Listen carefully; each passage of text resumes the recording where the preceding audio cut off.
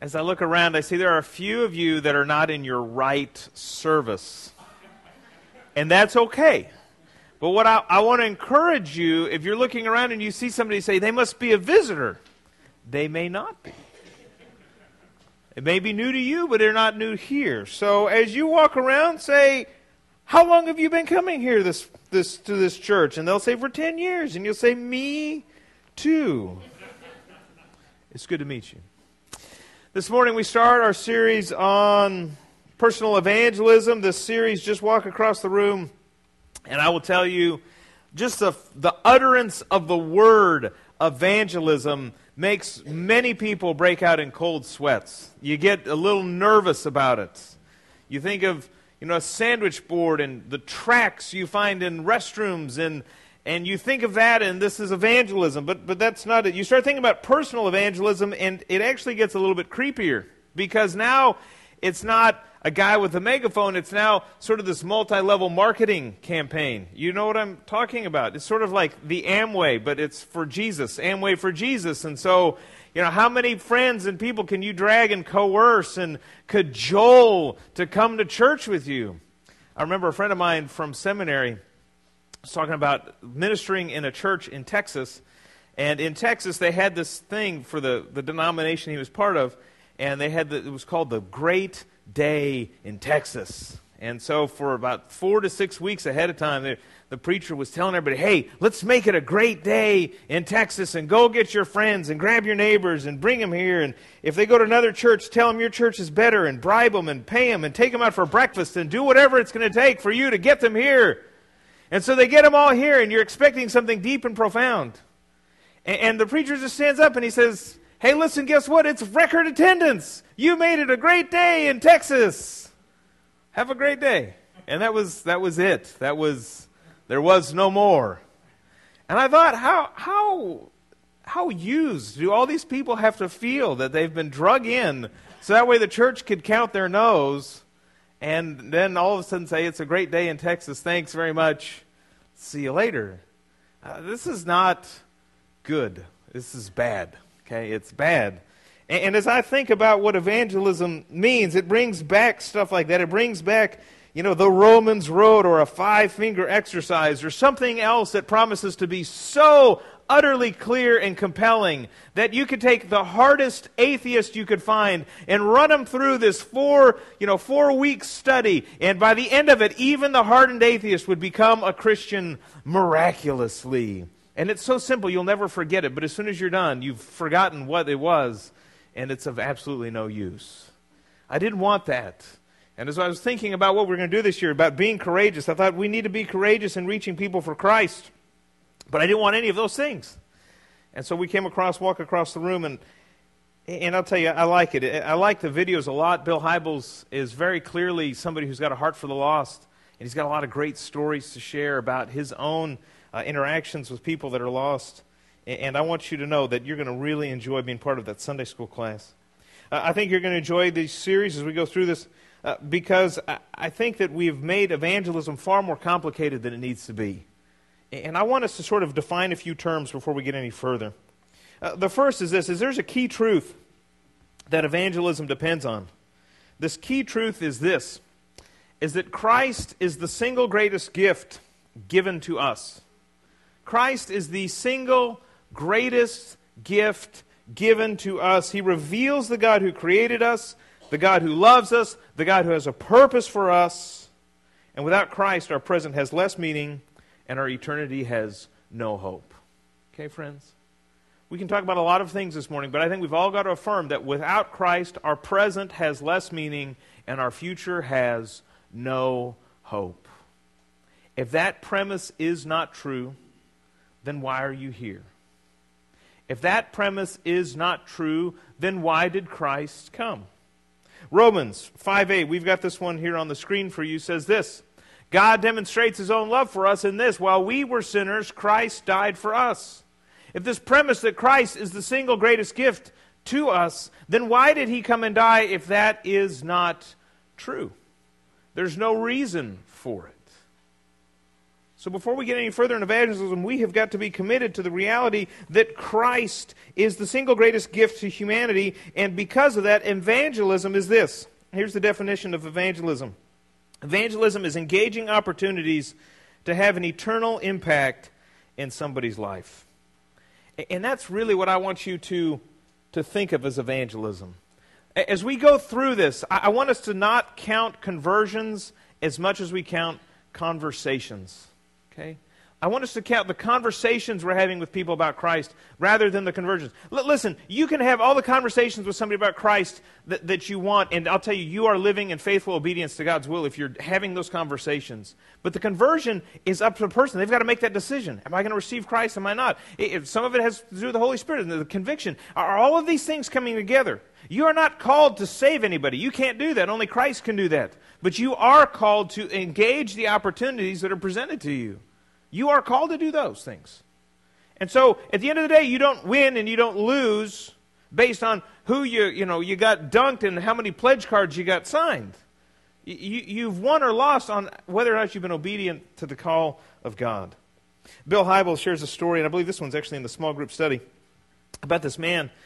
He's at a lunch, Bill Hybels is, and he's sitting there, and this man across the table, they've introduced themselves, is clearly got this Muslim name, and he's got Muslim dress, and he's thinking to himself, this man is clearly not a Christian. But as they go through the lunch, this man looks at him, and he mouths the words to Bill Hybels. He says, "I love your books." And he turns around because he thinks surely he's not talking to him, but no, he is talking to him. He loves his books. He loves the things that he's talked and said. And so they got to talking, and he said, "Well, how did you come to follow Christ?" This man said, "Well, yeah, I came from this different background, this background from a different faith, and all these different things. But I was at a business event one night, kind of one of these social parties, and I was there standing by myself, hoping to leave as soon as I could. Just wanted to show up to be there to say I came. And all of a sudden, from across the room, this man came, and he shook my hand, and he said, I'm so and so, and he introduced himself, and they started talking a little bit, and he said, "I see that you're Muslim." He says, "I don't know anything about Muslim faith.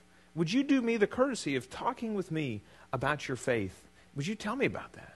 And so for a series of weeks, they have this conversation where he's learning about Islam. And then at the end of this conversation, the man who meeting Bill Hybels, he says, "You know what?" I asked him, I said, "Well, tell me about Christianity." And this began another series of conversations that led to this man receiving Christ. But it all is tracked back to that man taking the decision to make a simple walk across a room, to engage that opportunity. And friends, that's the single greatest gift that we as Christ followers can give to people around us, is an introduction to the God who creates us, loves us, and has a purpose for their lives. Let me tell you, nothing in your life will beat that. Okay? You can achieve all the success you want in business. You can have all sorts of monetary gains and recognition and accolades and all those things. But when you boil it down, the greatest gift that you have and the greatest gift you can give to somebody living far from God is the opportunity to receive Jesus Christ. And that's what it's about. Ultimately, this Christ follower in the story just allowed himself to be used by God to bear that gift that God has originally given. And today, this is where we begin this process of becoming usable to God. And I hope that as we start this new year, you're thinking to yourself, the one thing I'd really like to do this year is be used by God. I would like God to use my life this year. I would like God to use me for the purpose of His kingdom. I would like God to use me this year. And I would like to say, you know what? I can see how God has used me and how I've been used by Him. And the thing that it's going to take to do that is to get out of our circles of comfort, to stretch out a hand to a person who needs the hope that we alone can offer, and to extend that conversation of Jesus Christ. So let's take a look at how this is going to unfold a little bit. What's it going to take for us to give the single greatest gift to someone we know? The first thing we've got to do is this. We've got to be willing to enter the zone of the unknown. The zone of the unknown. There's a couple conversations that are rude according to standard social protocol. Okay? Conversation starter number one that is rude is to go up to anybody, even if you really know them or don't know them, it's even worse, and you say, "Hey, how much money did you make last year?" You're laughing because it's just absurd. We don't start that kind of conversation that way. What did you earn? Another conversation we don't have is, "So, who did you vote for last election? Tell me. I want to know." There's another thing that I think falls into this, or at least we've thought it falls into this, and that's this. Who is your God? Who is your God? Now, I get the first two. How much money do you make? What that is clearly trying to do is sort of assess a person's self-worth by the amount of money that they report on their taxes at the year's end. We're trying to assess somebody's self-worth based on the money that they make. That is rude. The second one, who did you vote for? Well, that's, I think, something that we do to sort of pigeonhole people. Oh, well, you voted for this person. That must mean that you're, well, fill in the blank, depending on where you're from. Or you voted for that person. Well, that must mean that you're, well, fill in the blank. And that's what you are. We try to sort of pigeonhole people into ideology and philosophy and whether they're liberal or conservative, all these sorts of things based on who they voted for. But this last one, who is your God, is one I think we have made rude. What God do you believe in? Do you believe in God? We have made these inappropriate, not because they're rude, but because it makes us feel uncomfortable. How rude is it to have in a conversation, ask somebody, who are your parents? Where are they from? Where are you from? Who's your father? That's not a rude conversation question. That's a nice conversation question. We're trying to assess somebody, know a little bit more about them. The same thing should be true with this question. Do you know your Heavenly Father? Who is your Heavenly Father? You see, friends, what this is it's a conversation that has an eternal implication, and it's one that we've sort of got to get past feeling uncomfortable about. It's something Christ did. Philippians chapter 2, verse 5 through 8 says this, have the same attitude of mind Christ Jesus had, who being the very nature God did not consider equality with God something to be used to his own advantage. Rather, he made himself nothing by taking the very nature of a servant, being made in human likeness, and being found in appearance as a human being, he humbled himself by becoming obedient to death, even death on the cross. Let me tell you, if Christ walked across the cosmos to save us, why can we not walk across the room for somebody else? If we go back to our story, thinking of the genesis of this man who receives Christ as a result of an introduction he has at this business networking function. What was that like for him? I mean, this man who walks across the room to share Christ, he was in a circle of comfort, and comfortable conversation topics, comfortable people to converse with, and somehow he sees this man across the room, and he says, you know what? I think maybe he needs a little bit of encouragement. I think maybe he needs a little bit of friendship. And so he walks out of this safe, comfortable, conversational circle and starts to walk to that place that is uncomfortable and awkward. I hope you've been at a moment like that where you've seen somebody and you felt this draw.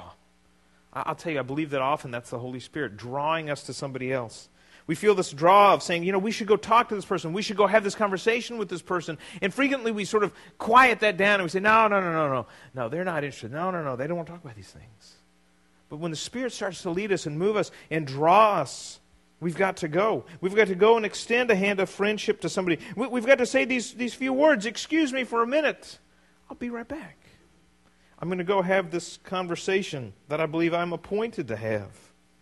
Now remember, this guy has no idea what's going to happen. You have no idea what's going to happen when you take that. You think you're going to be obedient. Maybe it's going to end well. Maybe it's going to end poorly. But the ending is not dependent on you. The question is, are you willing to start that conversation? Are you willing to walk in obedience, to stick out your hand and say, hi, I'm so-and-so. What's your name? And you strike up this conversation. It seems so simple. It seems so straightforward, but that's exactly what it is. Just a few steps to cross the room to introduce somebody to Jesus Christ. Now here's the question I want us to ponder. What would happen if we were all to take a few steps across the room? This man who receives Christ as a result of this conversation, I suspect it had eternal implications for him. I suspect it had eternal implications for his wife. I suspect it had eternal implications for his children. I suspect it had eternal implications for his grandchildren. And hopefully his great-grandchildren. And you think about, as that family gets together later and starts talking about, where was it that we received Christ? Because that's sort of not in our heritage. They'll trace that back to one conversation that one man had because he decided to take one walk across one small room. It's traced back to that. Do you think it would be worth the risk of 10 steps across the room? As a believer, you've got to say yes. You've got to say yes. Now, it sounds difficult. It sounds a little terrifying, I suppose, but we don't do this alone. We also listen for the Holy Spirit's promptings. If you're a living, breathing Christ follower, And nobody's fallen over yet, so we're going to assume that that's most of you. If you're a living, breathing Christ follower, and you're going, what does God want me to do with my life? I will tell you the answer to that. He wants you to share Him with those you know and with those you meet. Okay? That's pretty simple. That's everywhere, every day, at work, at school, in social settings, at the gym, at basketball games for your kids, at basketball games that you go to for fun, all of these sorts of things in the midst of your insane schedule, wherever, whenever. Some of you are here this morning and you're going to 2014 and you're thinking, you know what? I feel like I've been treading water in my faith for a long time. I feel like I've stayed in the same place. I feel like I'm on this spiritual treadmill. I feel like I'm going really fast, but I'm not getting anywhere. And you're going, I'd like to move someplace this year in my faith. Let me tell you, if you are stuck in that same spot, it could be that you have never moved into a place that requires faith. It might be that you are stuck in this circle of comfort. It might be that you are stuck in this place where you do not really need God because you have never risked anything or ventured anything for Him. And so you're going, why am I not just blasting ahead in my spiritual growth and development? The answer is because you don't have to. Because you're not getting out there. You're not risking something. You're not trying something. It's impossible to imagine, but I know that there are some people, and I have to admit I've been guilty of this from time to time, who've experienced God's forgiveness, who've experienced the soul-level cleansing of God, and then all of a sudden you develop this case of spiritual amnesia. You think, oh, I've forgotten how important the cross really is. We get wrapped up in circles of comfort. We warm ourselves day after day from the glow of Christian community. We focus our energy and attention on the people standing here in this room. And we forget to acknowledge the isolated folks that are outside of the family of God. Regardless of your spiritual amnesia or your insulation in a circle of comfort, I want you to know that the Spirit of God is calling you to engage somebody for Christ. Now let me tell you, before you get the wrong idea about what this looks like, I think we need to be real with each other. We've all been to churches and we've all heard people, I call them the super evangelists. These are people that travel from city to city evangelizing people, and wherever they go, they leave a wake of sort of like salvation in their path. This guy that he gets in the cab, and by the time he gets to the airport, that cab driver has been saved, and they pulled over and they baptized him, you know, in some sort of cesspool there in the middle of the city, and he's received Christ. And then he goes and they meet the gate agent, and the gate agent receives Christ. And the TSA agent, while he's patting him down, he also receives Christ just by being close to him. And then there's that poor soul stuck next to him on the plane. And they're forced to listen to the gospel message for a good 3 or 4 solid hours. But it doesn't take that long, 15 minutes. That person's broken. They're down. They've received Jesus. And as a matter of fact, they've now stood up and evangelized the entire plane. And so now when the plane lands, there's a whole new church that's born right there inside of that 737. Now, friends, I don't know anybody that really can do those sorts of things. I've heard the stories. I've not seen it happen. And so I don't want you to think that just because you're going to start doing this, it's going to be like fantastic, okay? Sometimes we're obedient to the Spirit, but the other person is not. It is a two-way street, friends. You walk out in obedience, the other person says, no, I'm choosing to not go there. That's how it works. You know, I remember not that long ago, I was driving down Scottsville Road out of town there where it's divided. And as I look across the road, I see this woman throw up her hands in just utter despair and anguish. And I see this woman is just completely broken there on the side of Scottsville Road. I've got 2 kids in the car with me, and I think, this woman needs some help. And so I pull around, I pull up behind her, and sure enough, she's got a flat tire. And I think, oh, she doesn't have a cell phone, because anybody that gets a flat tire is always out there doing this thing. You know, they're always out there with their phone, and they're talking. And I don't feel bad for those people, you know, because they've got help. This woman has no phone, and it becomes clear she also doesn't speak English. And I'm thinking, you know, this is somebody I really need to help. And I've sort of invented how she really needs help, and she's here, and she's starting over, and this is going to be really good. So I get there, and I say, through motions and talking really loud and slow, because that helps when you're trying to communicate via foreign language, do you have a tire iron? And we get the trunk open, and we find a tire iron, we find a spare, and I think these are bolts that have been frozen and then also sealed with Loctite. And so, I mean, I've never had bolts this hard on a car. So, I mean, I'm there it's summer, and I'm sweating, and the kids are in the car, and I'm thinking, what a great charitable act I'm doing, and I'm feeling really good about myself. And so I get the tire on, I put it all in the trunk, and I say, all right, you're good to go. And she just stands there and looks at me, And I'm like, you can leave now. And she's like, okay, thank you. And so I realize it's my cue to get in my car and go. And so I do. I get in my car, and I leave, and I go, and I make a U-turn. I'm coming back because I got to go back the other way. And as I do, her brother or boyfriend or husband or father, I don't know who it was, pulls up right behind her to change the tire, and I thought I didn't even need to stop for this. Sorry. But I was obedient. It wasn't needed. It wasn't necessarily superfluous. She's probably there the whole time going, why is he changing my tire? Somebody else that really knows what they're doing is going to be here in about 5 minutes.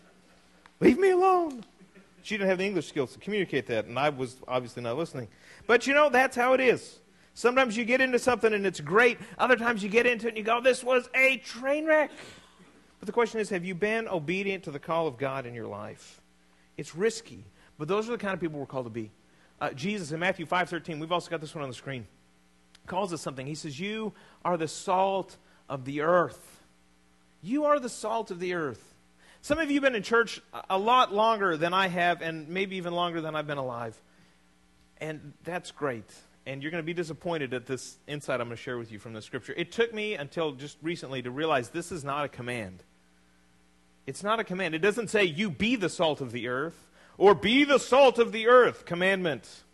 It is descriptive.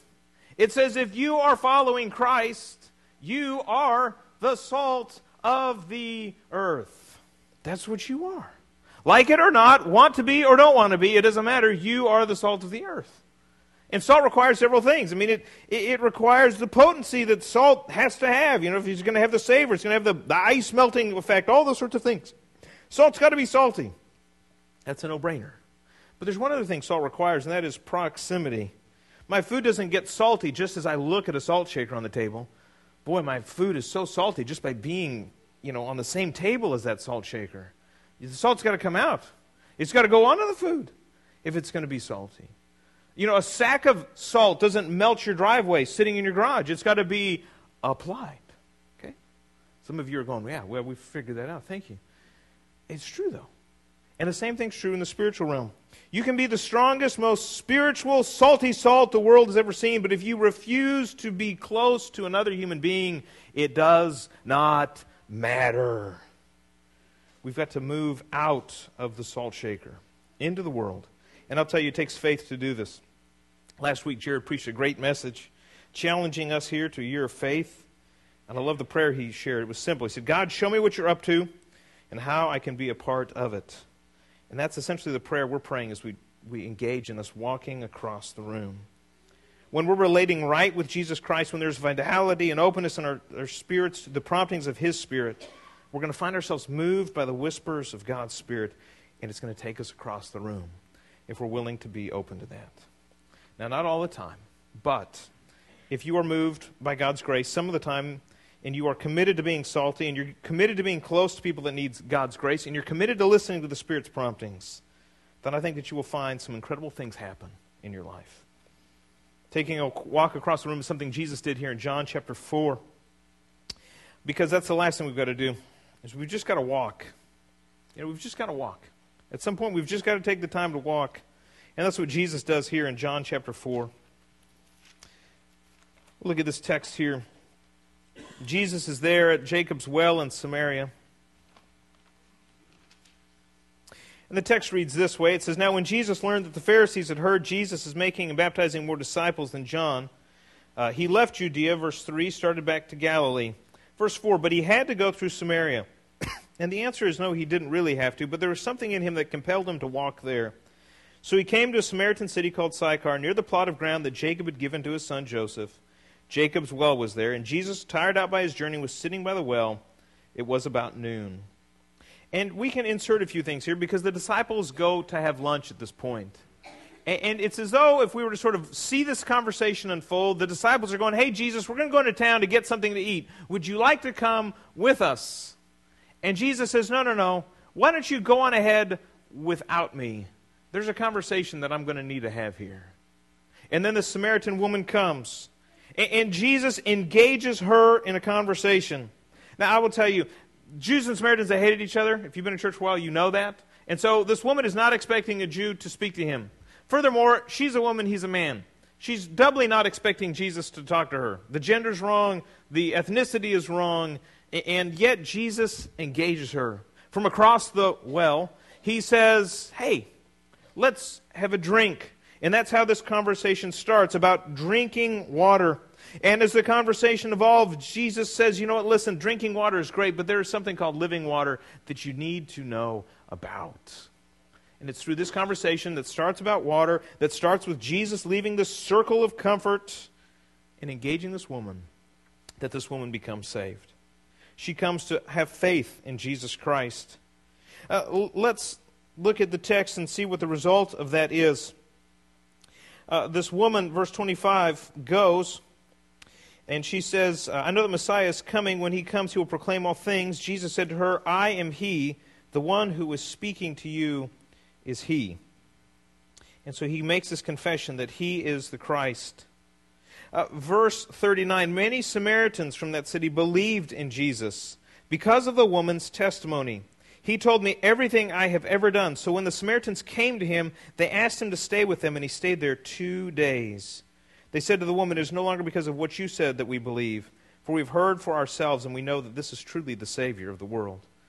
I want to fast forward 5, 10, 15 years as that entire Samaritan city is there, and they're believing in Christ together.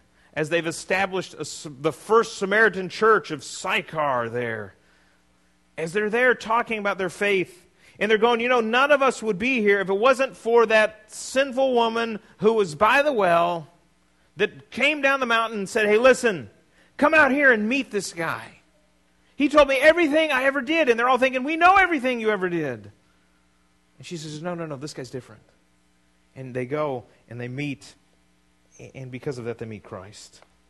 10, 15, 20, 25 years, as they trace their spiritual genealogy back, they trace it back to one man, Jesus Christ, who had to walk across a well.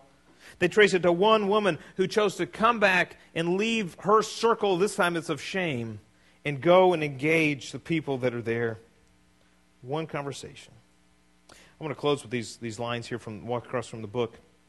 Jesus Christ knew that fulfilling his redemptive mission would be excruciatingly difficult, risky, downright defeating, and seemingly fruitless for us at times. But if you will just persevere, he might say, the potential is colossal. Think of it. One more treasure, a priceless human being, might be snatched from the clutches of a horrendous, lifeless eternity because of your work. So go right now and bear witness. Sow the seed, take the walk across the room. Leave what's comfortable for that which is eternally significant. Risk your life for this and know that you will never regret your decision. Friends, I know that this is a risky and difficult proposition. And as we go through these next few weeks, hopefully we're going to give you some tools to have these conversations. I would encourage you to do a few things this morning. One is this, is the good stuff is all going to be in our Sunday school classes, and you're going to be a part of one of those. So go join one of those at this next hour. The second thing is I want to encourage you to follow the Spirit's promptings this week. Next week I'm going to have a little more of a practical, like something you're going to do right in service. But today, who is that one person that you're saying, you know, I would really love it if they would come to know Jesus Christ? And then I want to ask you this question as we sort of close out, and I want you to ponder this. It's if Christ has changed your life, if you have found Christ to be the truth, if you have found that what the Bible says to be true, then why would you, or why would me, or why would any of us assume that nobody else wants to know about that? If Christ has changed our life, and we found the ultimate truth in who Jesus is, then why would we assume that there's a single person that is not interested in finding about what is a life-changing, heart-stimulating, eternity-altering relationship? Friends, God is calling us to share Him with those we meet, with those we know. Why don't we pray? Gracious Lord, we come to you this morning, and we are thankful that you took a walk across eternity to come and be with us. And Lord, as you're challenging us to take a walk across the room and to engage those that we know, to engage those that we meet, Lord, would you give us the same courage and boldness and humility that Christ had, that we would take seriously this call to share you with all that we know. It's in your Son's name we pray. Amen. This morning we're singing our song of decision. We do this every week. And we do it because we don't ever know when the Spirit's moving. And perhaps somebody is feeling the Spirit moving, and you're saying, you know what, I need to receive Christ. Others of you, you've been with us at this church for a while, and this is a new year, and you're thinking, this is the year I'm going to get serious about being a part of church, and you say, I'd like to make a commitment to Christ and serving Him at the church here at Bowling Green, and you're saying, I'd like to start the year as placing my membership here at Bowling Green Christian Church. We'll invite you to come forward to do those things, or something else maybe the Spirit's leading you to do. Why don't you stand as we sing this song?